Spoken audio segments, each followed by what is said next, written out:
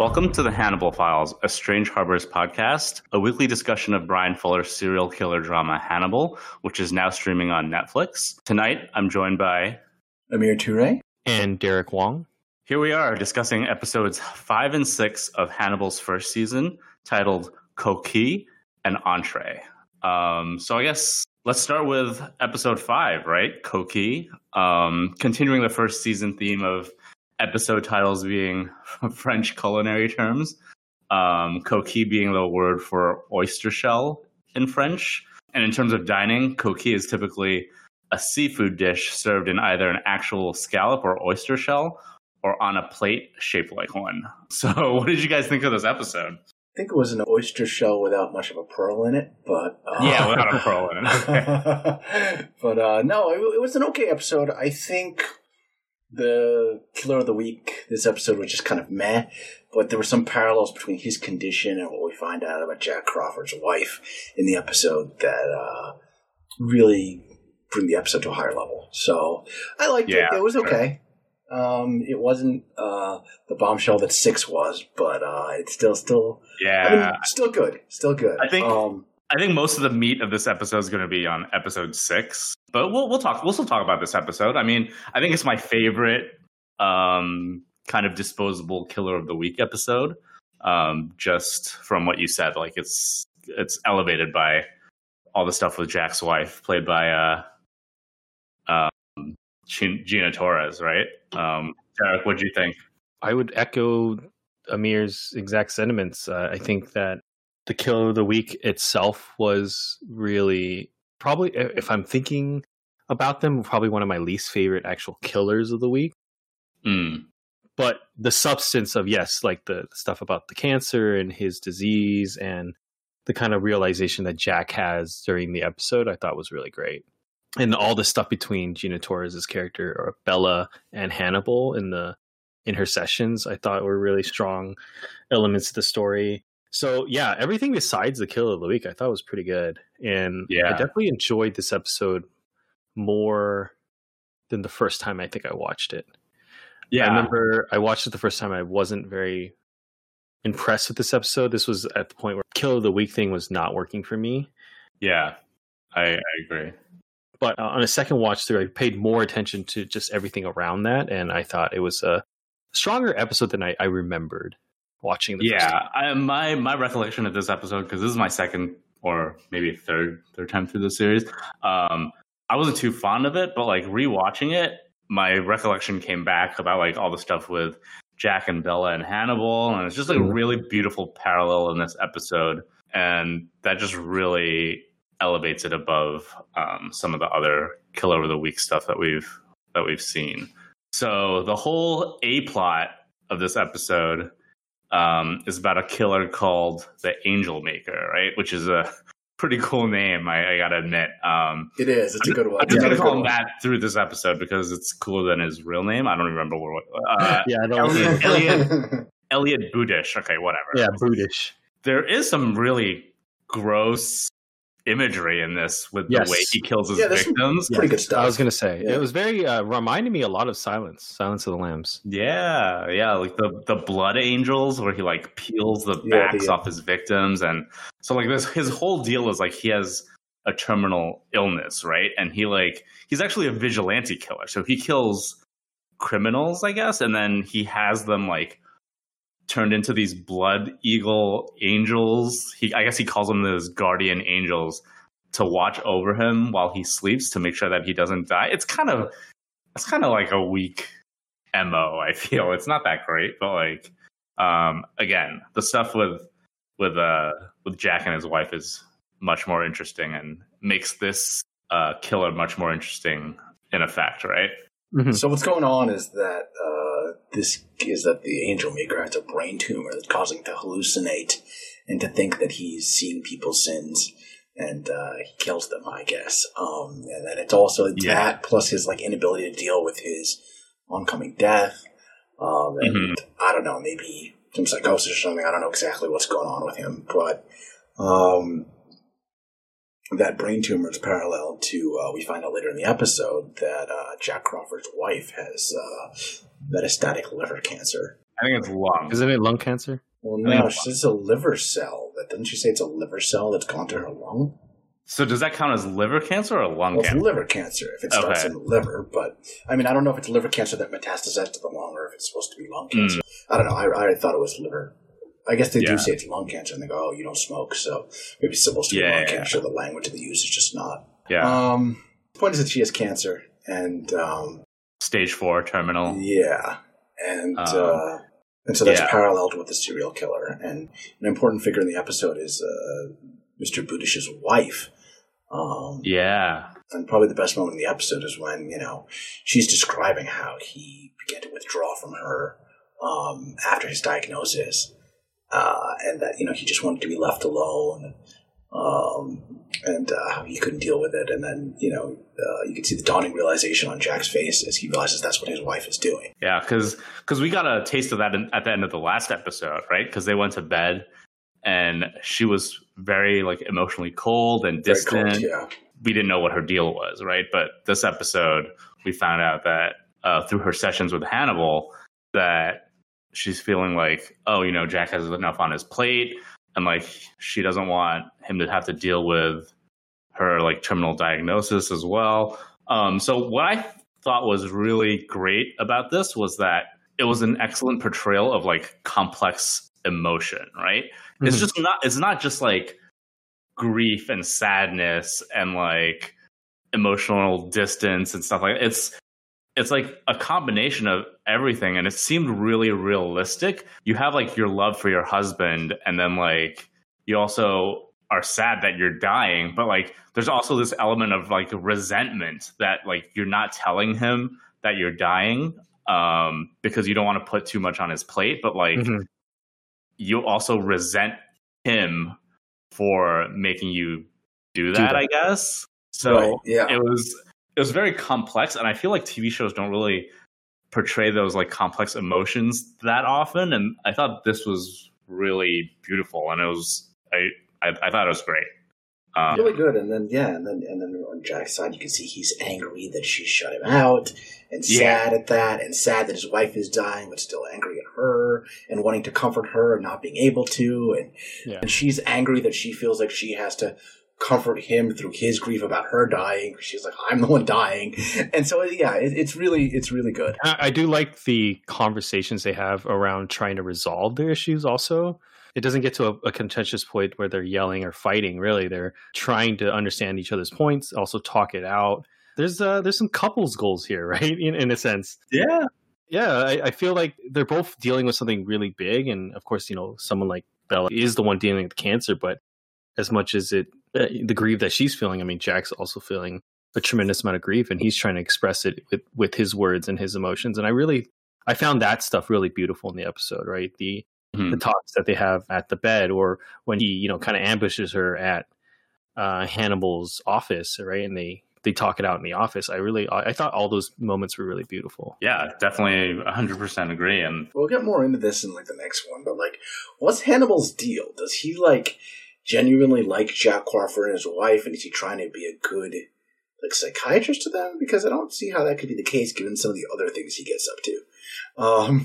And then I don't know, I just don't and is Hannibal that is a good point, because he does seem like a good psychiatrist in these sessions. So is he? I wonder. That's what I'm not sure about. Is he a good psychiatrist, or is he just a good TV psychiatrist? He does a lot of I don't know, verbal sparring with his patients, and he kind of I don't know, jumps from thought to thought, and I don't know, he's very I don't know, is he trying to help these people? Is he helping them?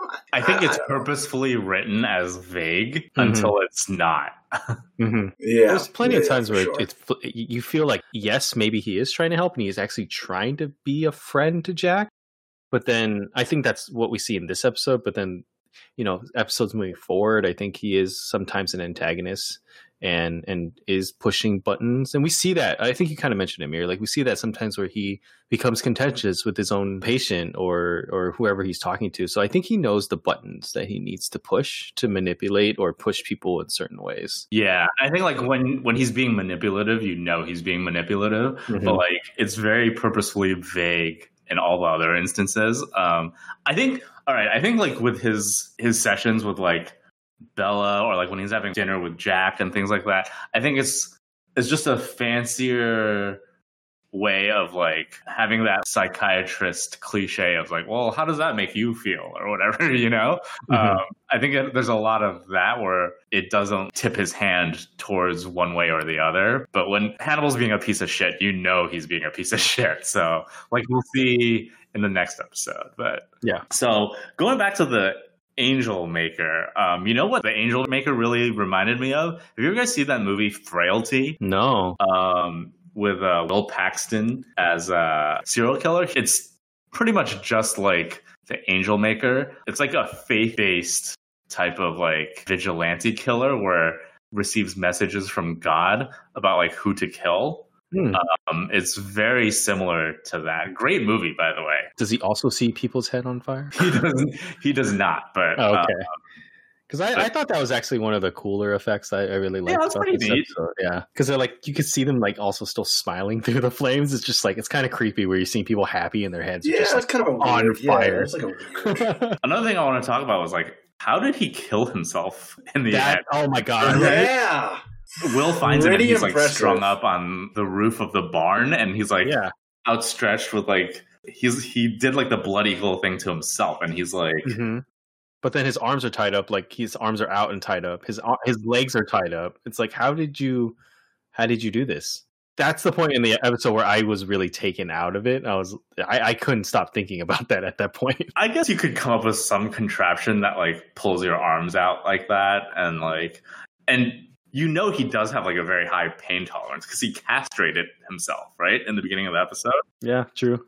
This is probably the weakest point for me was the point where it all kind of ends in a dud in a sense. They're not the ones that stop him, right? They're there too late. Like he's already dead and they don't really stop him, right? Because he stops himself. Right. And the stakes on this Killer of the Week aren't very high. They're pretty low. Yeah. I mean, like he's killing criminals. It doesn't even show you how he knows that they're criminals, right? I think the implication is that he doesn't. He's just kind of gotten lucky so far. Is he getting lucky? Yeah. I think so, because Will's like, he's kind of just imagining this, guys.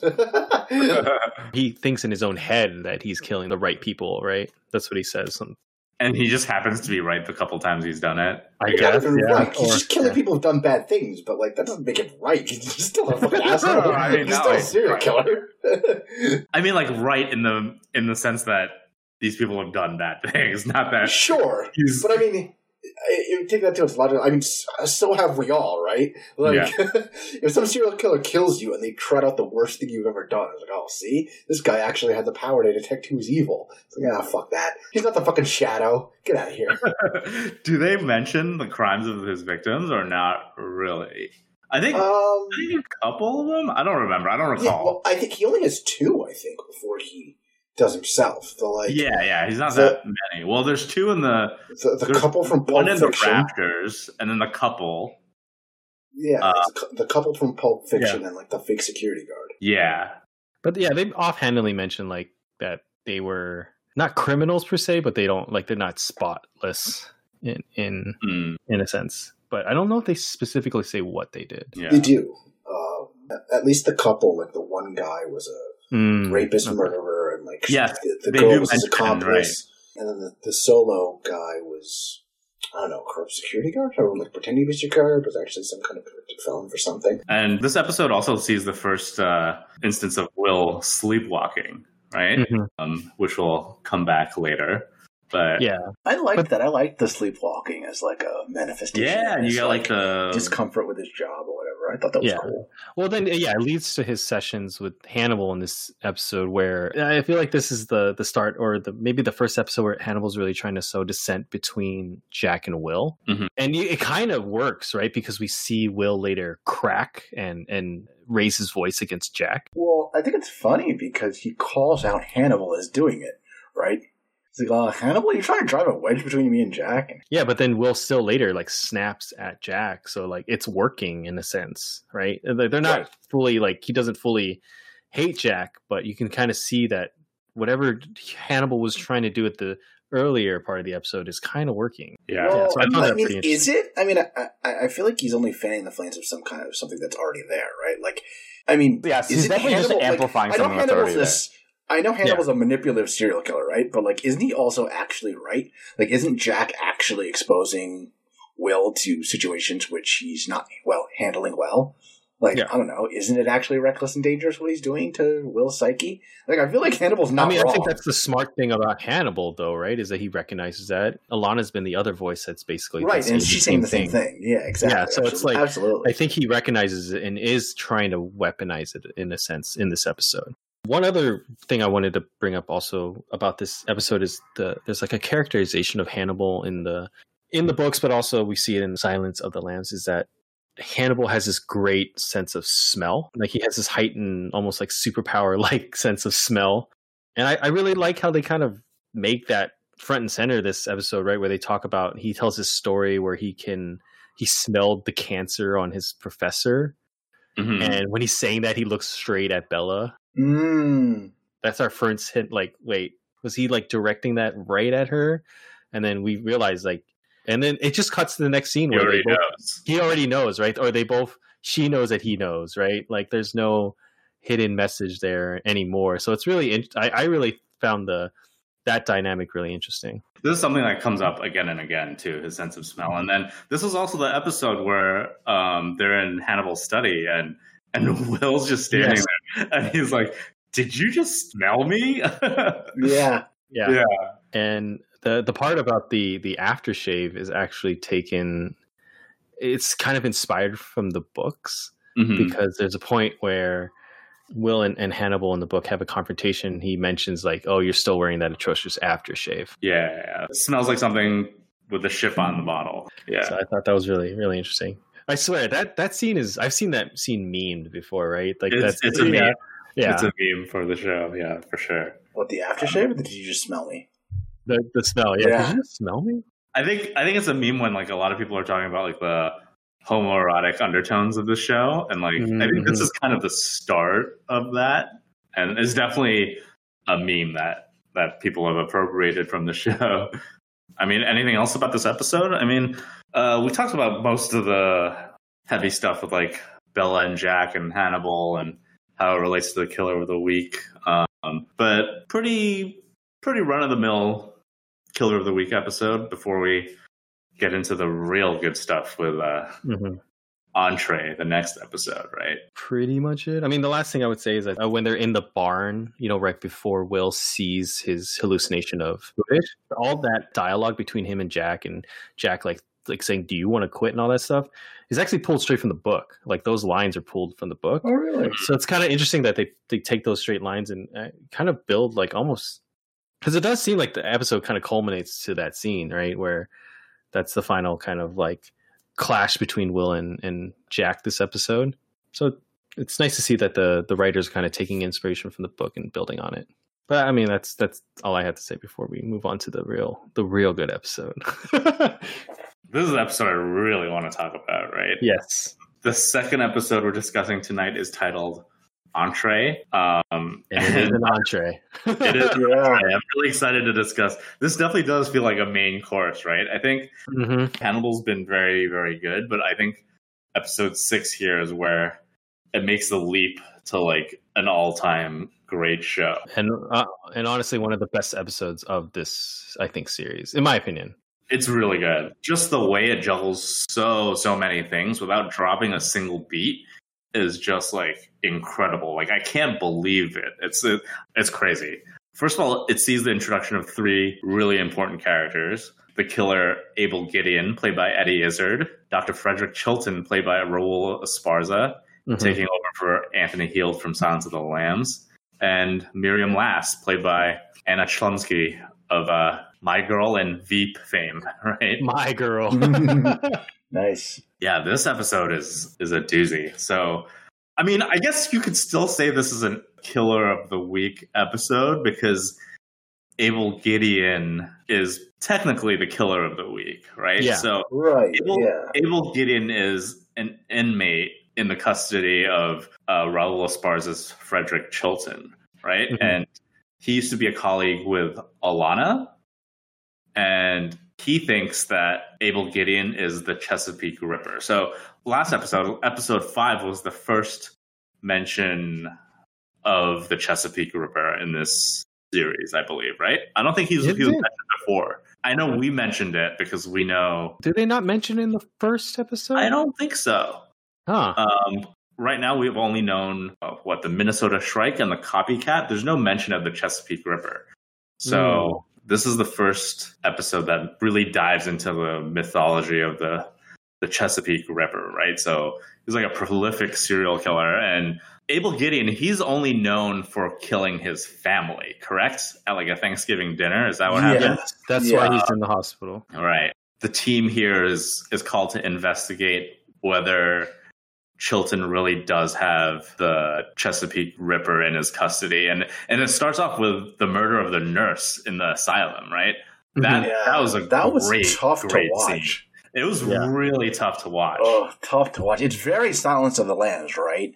Yeah. Hannibal popping up and killing the whole staff in the ambulance or whatever. It's very much that. It's also, I think it's inspired by the story, right? And I think this also comes from the book, but if you remember from Silence of the Lambs, Chilton tells a story about Hannibal, where he one time feigned a condition and then he killed an orderly or something. Isn't that one of this is a story that Chilton tells Clarice, right? When she first comes to the hospital. So I think it's kind of inspired by that too. And this one's different too, because like we've seen Will inhabit like the bodies of the killers before, like when he's strangling Elise Nichols in the first episode.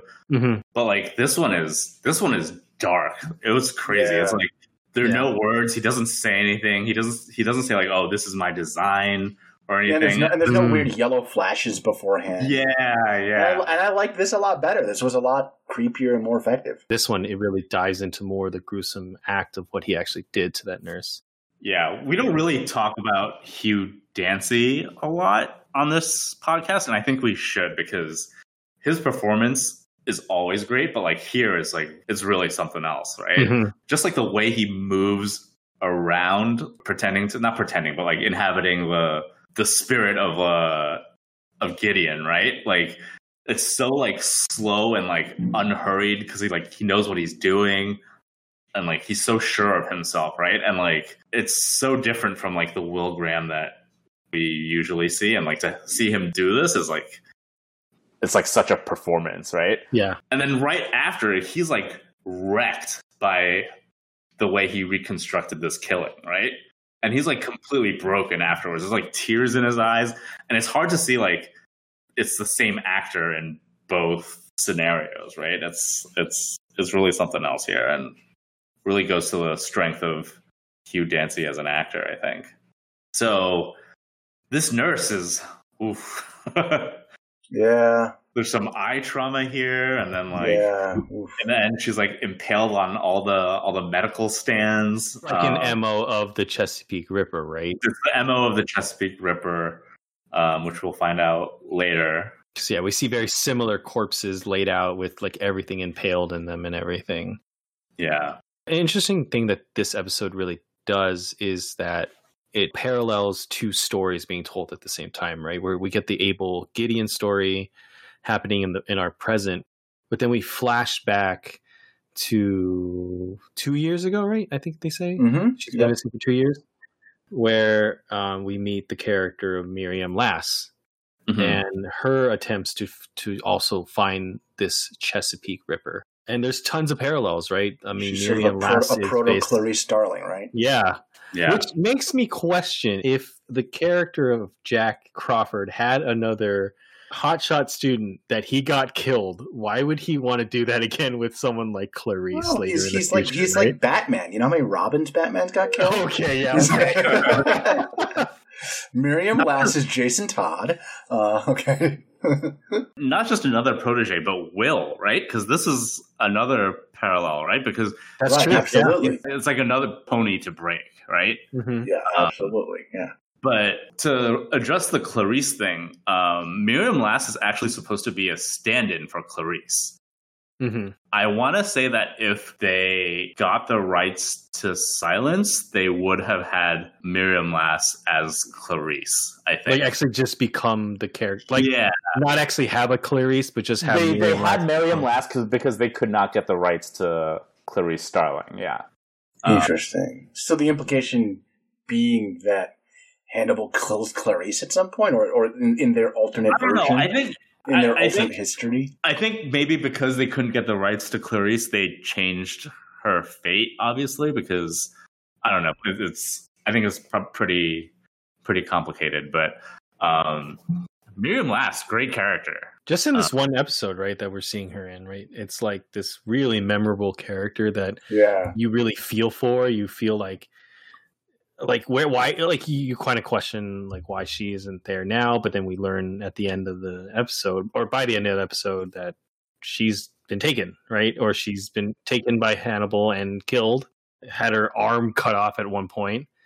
So it's like, it still begs the question to be like, why Jack hasn't learned his lesson, especially with all the warnings that he's been getting from Alana and even Hannibal about Will. That to me still doesn't sit quite right when I think about the whole grand scheme of things. I mean, I think that's like Jack's flaw, right? Yeah, he uses people. That's true, and he doesn't really care about. I mean, he cares about Will's well-being to a certain degree, but like he knows that he's able to catch these killers only because of Will's like empathic abilities, right? And what those abilities do to Will's mental state, like, I mean, he feels bad about it, but like he's saving lives. That's how he justifies it. It's the price you pay. It's the price you pay for catching these killers. He says it explicitly. He's like, you would feel, you wouldn't be able to put up with it if you left this job just because of your mental health. Okay, what's worse, what he does with Miriam or what he's doing with Will? You think? Because Miriam Lass, he's breaking the rules because she's just a trainee, right? And he kind of sicks her on the trail of the Chesapeake River. He basically implies like, hey, just do what you gotta do. Just investigate this. No big deal. And she's smart enough to figure out who he is. So in the flashback, we see another body that's done up just like the nurse, where it's like all these different instruments and tools and like stands just jutting out of the corpse, and it's how the Chesapeake Ripper is killing people. It's kind of like his MO. There's like organs missing, things like that. And how she discovers it's Hannibal is that one of the victims was a patient of Hannibal's, correct? When he was a surgeon? Was he a surgeon? Yeah, when he was a surgeon at the hospital, he I guess operated on him that night. Right. And then she goes to his office and she notices the drawing of the wound man, which is actually a real piece of art from history. Yeah, it's like a real drawing. Yeah. One of those old drawings with like, it's like an old medical drawing with a body and like different types of weapons and like the types of wounds they inflict. It looks just like the victims of the Chesapeake Ripper. So, and this is the first time we see Hannibal in action. Right? Yes, it is. I mean, we don't see him kill Miriam here, but like we don't see him in serial killer mode until this episode, right? Yeah. And he's agile. He's like coming down the ladder. I was like, the first time I watched this episode, like, oh shit, he's like coming down the ladder. He's taken off his shoes. He's just in his socks. He like scampers up to her and like puts her in a chokehold. It's like terrifying. Yeah, that shit was awful. Yeah. I really love this episode because of the parallels it has with the inspiration it draws from both the books and Silence. I think both. And this is probably one of the coolest ones, I think. Yes. They take from the book, because this incident basically happens to Will in the books. Yes. So Will is the one in the books that kind of figures out, or goes to Hannibal. He then figures out that Hannibal is the Chesapeake Ripper. And he does the same thing. Hannibal distracts him, takes off his shoes, gets behind him, and then actually guts Will. So there's no prior relationship between Will and Hannibal in the books. So this is like their first meeting in the books. So it's like the same thing. This is the first interaction Miriam is having with Hannibal, and then she figures it out, and she's the one who pays the price for it. Yeah. Yeah, so I love that parallel. Yeah. So in the books, it's like the relationship between Will and Hannibal is very different, obviously. But like Hannibal also like disembowels him, like you just said, like he guts him in this encounter, right? So like it nearly kills him. Yeah, and their whole relationship is like built upon that encounter, you know. So is it Will's face very scarred or something too? No, that happens at the end of. That's not because of Hannibal. Ah, okay. Yeah. So in the present, Jack is getting ominous phone calls. Those phone calls are so creepy. Yeah, it's so messed up. Give me the willies, I think. It's kind of creeping me out. Yeah.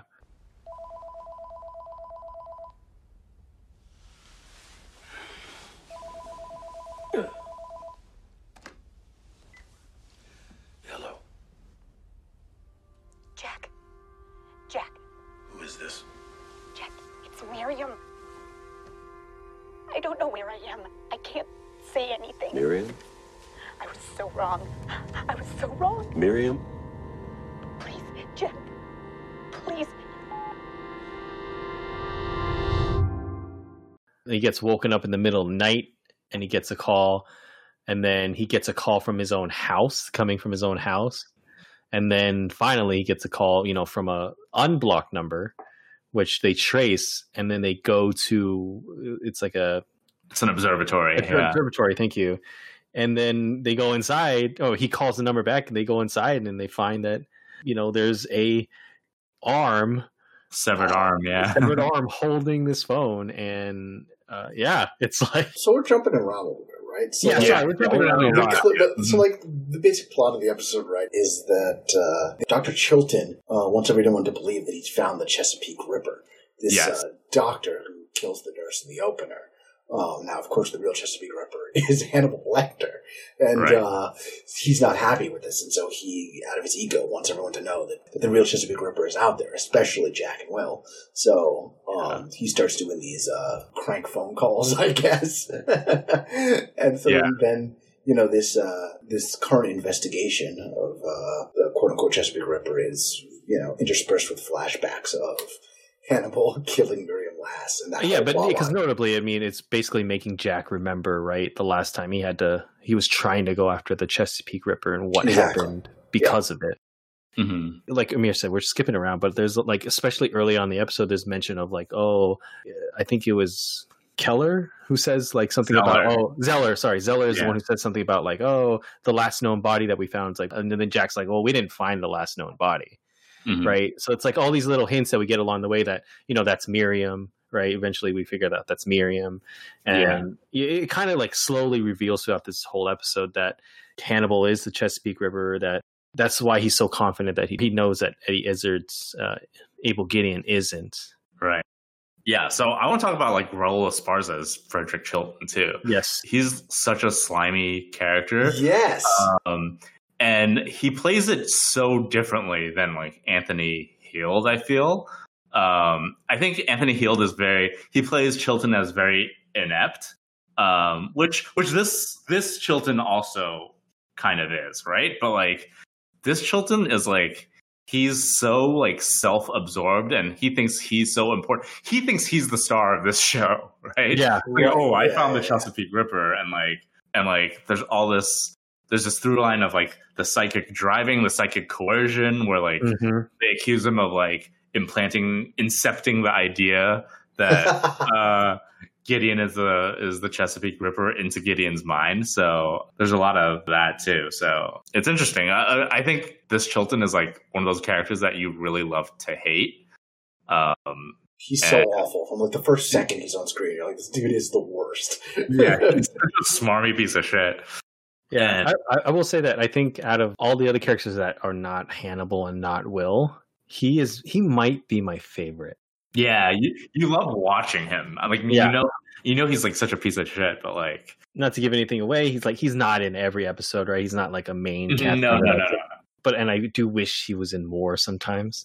But he is in a good handful, and like he's in a good handful, right? You get definitely a good understanding of the character he becomes and how his character evolves throughout the series. And by the end of the series, I love this character like so much that I'm so glad to get to watch it over again from the beginning, get to get to see that introduction again from him. And like, there's so much going on in this episode. Like Freddie Lounds is in this episode too.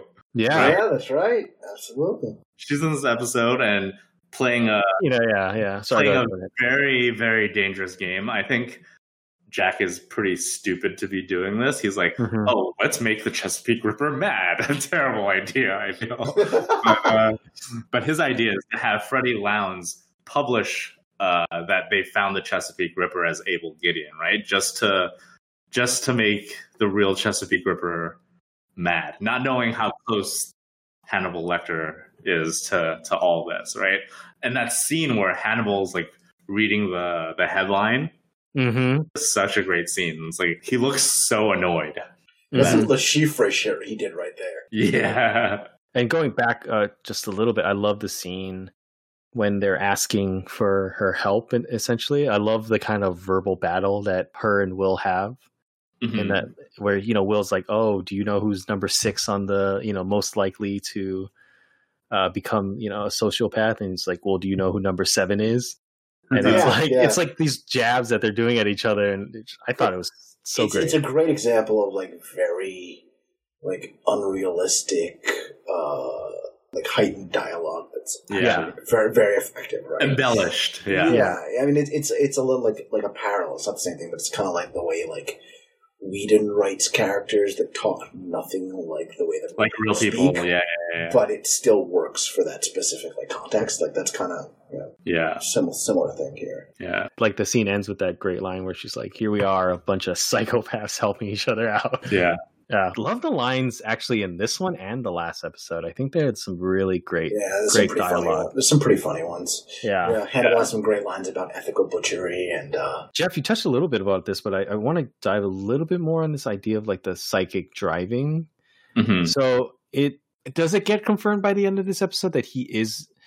Does everyone believe that he's not the Chesapeake Ripper? Like, does Raul Esparza's character not believe he's the Chesapeake Ripper also by the end of the episode? Oh, I think for sure that he's performing the psychic coercion to make Gideon think he's the Chesapeake Ripper, right? Because the implication.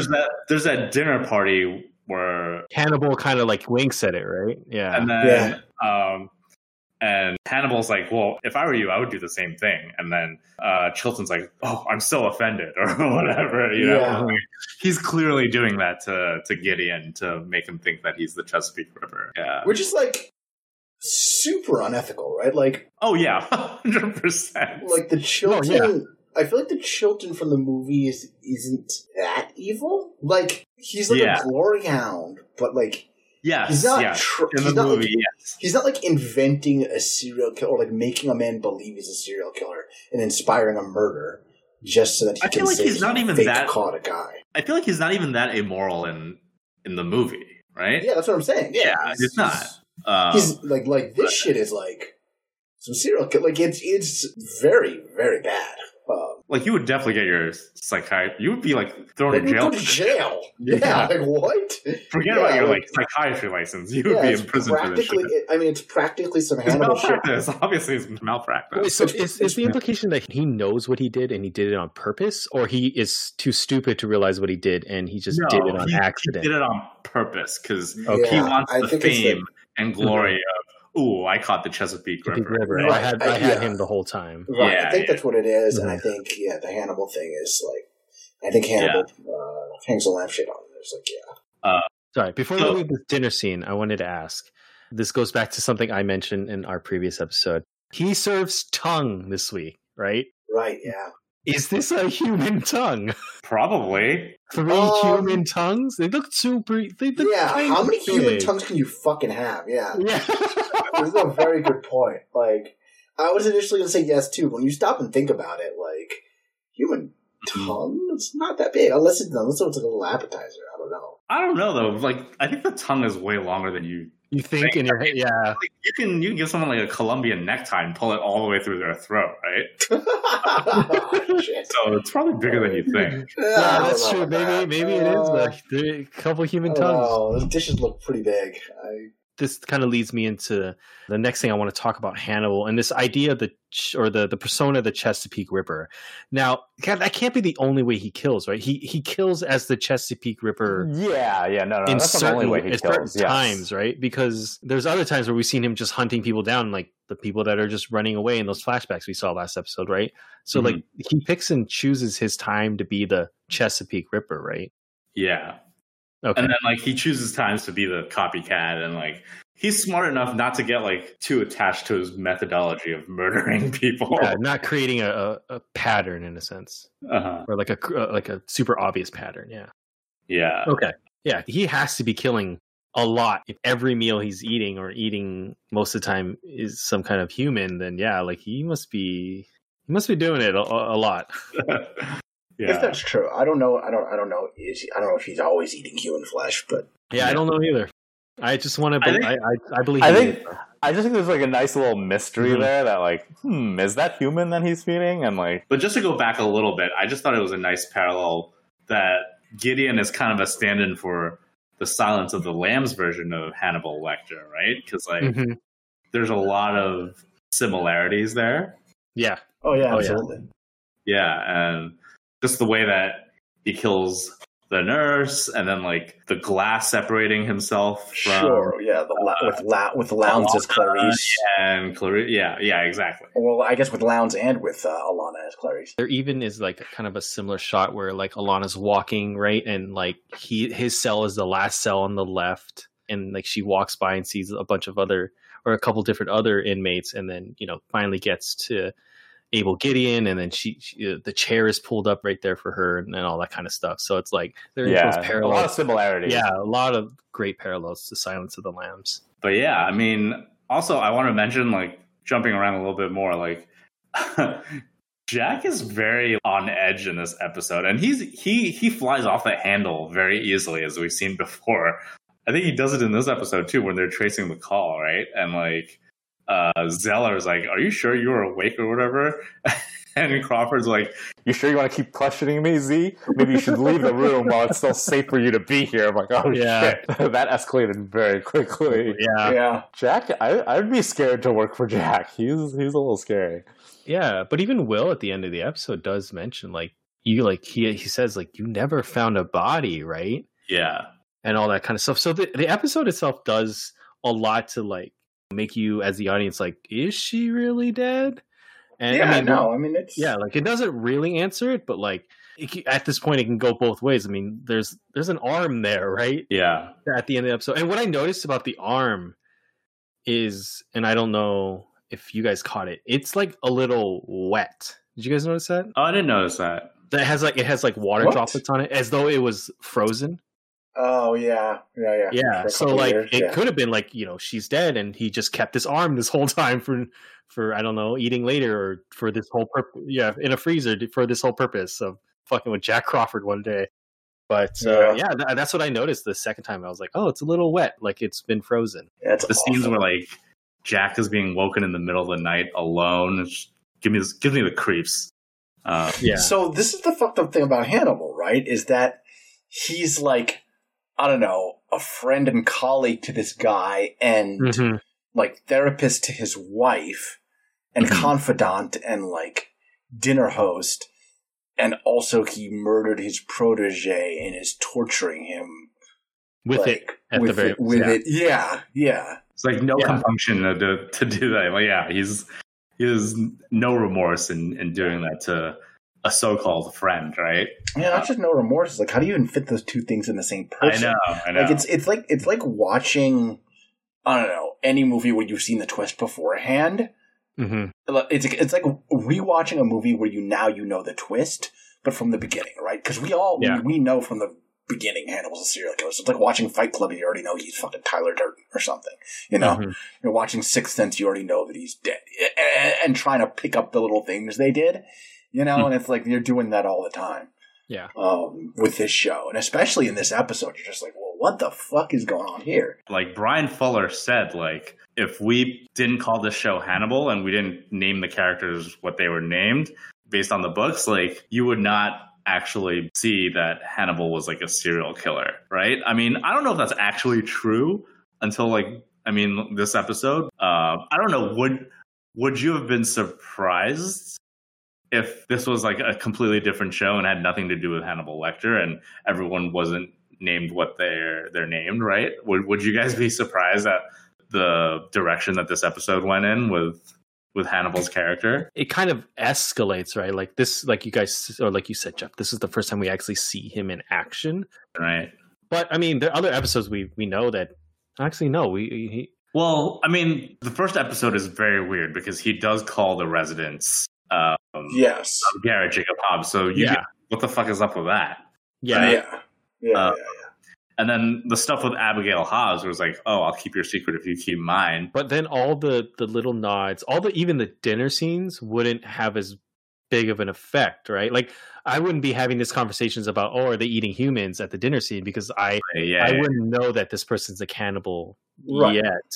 Yeah, absolutely. Well, you saw him preparing a lung, so I guess. Yeah. So I think you have to take out a couple of things. Yeah. Where they're like playing with us. You know, like that scene where he's serving the rabbit and then it cuts to like the dude running down the street or whatever, right? Mm-hmm. You'd have to cut that out to keep the mystery, right? But yeah. No, that was just a fun little that's a good way to thought experiment. I don't know. Who knows? Yeah. No, yeah. I mean, there are some little things there that would tip you off, but it's not a ton. I feel like you could have been like if it wasn't called Hannibal, you could be watching this show and not know that this guy's a serial killer. Like that's reasonable. That's reasonable. I don't know. I mean, I guess another question would be, if this wasn't called Hannibal, would you find this show as interesting? Though we have a preconceived notion of what the character of Hannibal is. Yeah, I mean, this just adds so much dimension and depth to like existing characters that I wouldn't want it to be not related to Hannibal. But like I'm just saying because that's what Brian Fuller said, right? But like we've been saying, you know, the whole dramatic irony in knowing that Hannibal's a serial killer and nobody else does, right? So like it not being Hannibal would make it worse. Yeah, you wouldn't have that there. But I actually do want to go back to something Amir said, and I think it kind of goes hand in hand with your kind of assessment of Hannibal basically fucking with Jack, you know, trying to be a friend but also kind of messing with him. One of my favorite scenes, I think, in this whole episode is the very last portion we get to, and like he's trying to be a friend to Jack, and they're, you know, at the fireplace and they're having drinks, and he wants Jack to tell Hannibal about Miriam, right? He's like, oh, tell me about her. And then it cuts to Hannibal's perspective of that day. I think that transition was so great. And it lends itself to that idea, Amir, of like, is he a friend or is he a foe? Or no, he's a complete sadist, right? Yeah. Like tell me about like your wife or tell me about Miriam. That's not like, oh, I want to be a friend to you. It's I'm pretending to be a friend to you so that I can like, feast on your pain, right? Mm-hmm. Yeah. And like secretly display my superiority because you don't know that I'm the one who's done this to you. I mean, not the cancer bit, but you know, he like really savors that. He loves that. Yeah, dude. Oh, that's so fucked. Yeah. Such a great. I think it was such a great moment because he has a little bit of a smile. Like I don't know if you guys know, a little bit of the slightest almost smile. If there's any reservation you had before, like now you know, like Hannibal's he's an evil piece of shit. He's the worst, dude. Yeah, I love watching him work. It's fun. It makes for great television, right? Yeah, absolutely. Was there anything else you guys wanted to bring up about this episode in particular? Miriam Lass, her full name is Miriam Regina Lass.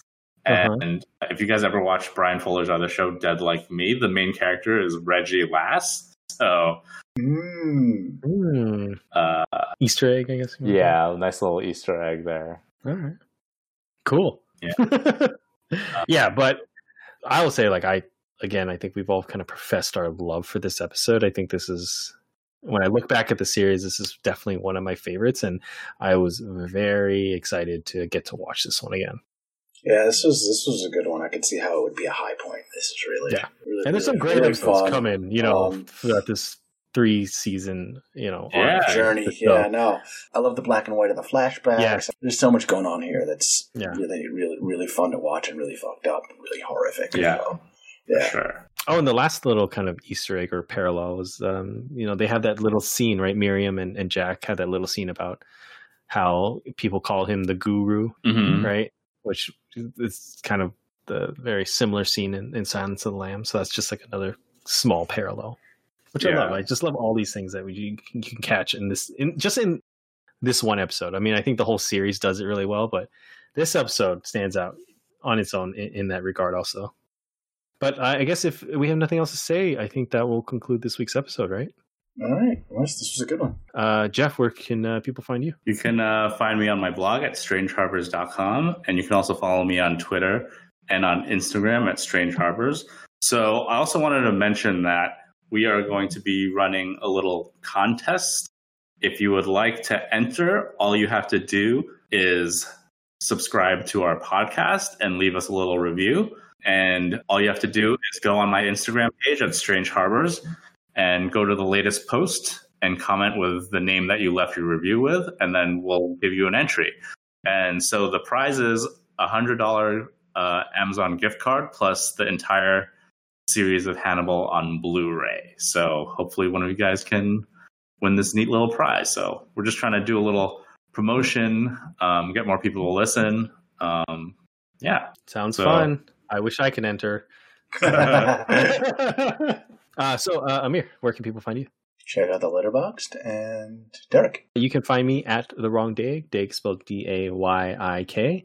That's for Instagram and Twitter. But if you like this episode, one of the best ways to help us out is, like Jeff is trying to get you to do, subscribe to us wherever you get your podcasts, whether it's Apple Podcasts, Spotify, Stitcher, or any of the other major podcast platforms.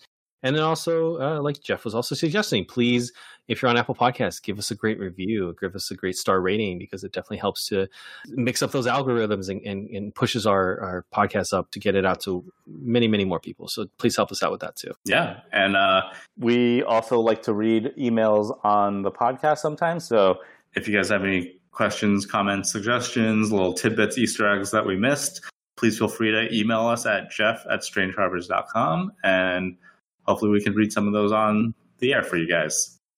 All right. So I guess that concludes this week's episode. We will be back next week with episodes 7 and 8. See you guys next week. See you next week, everybody. See you guys.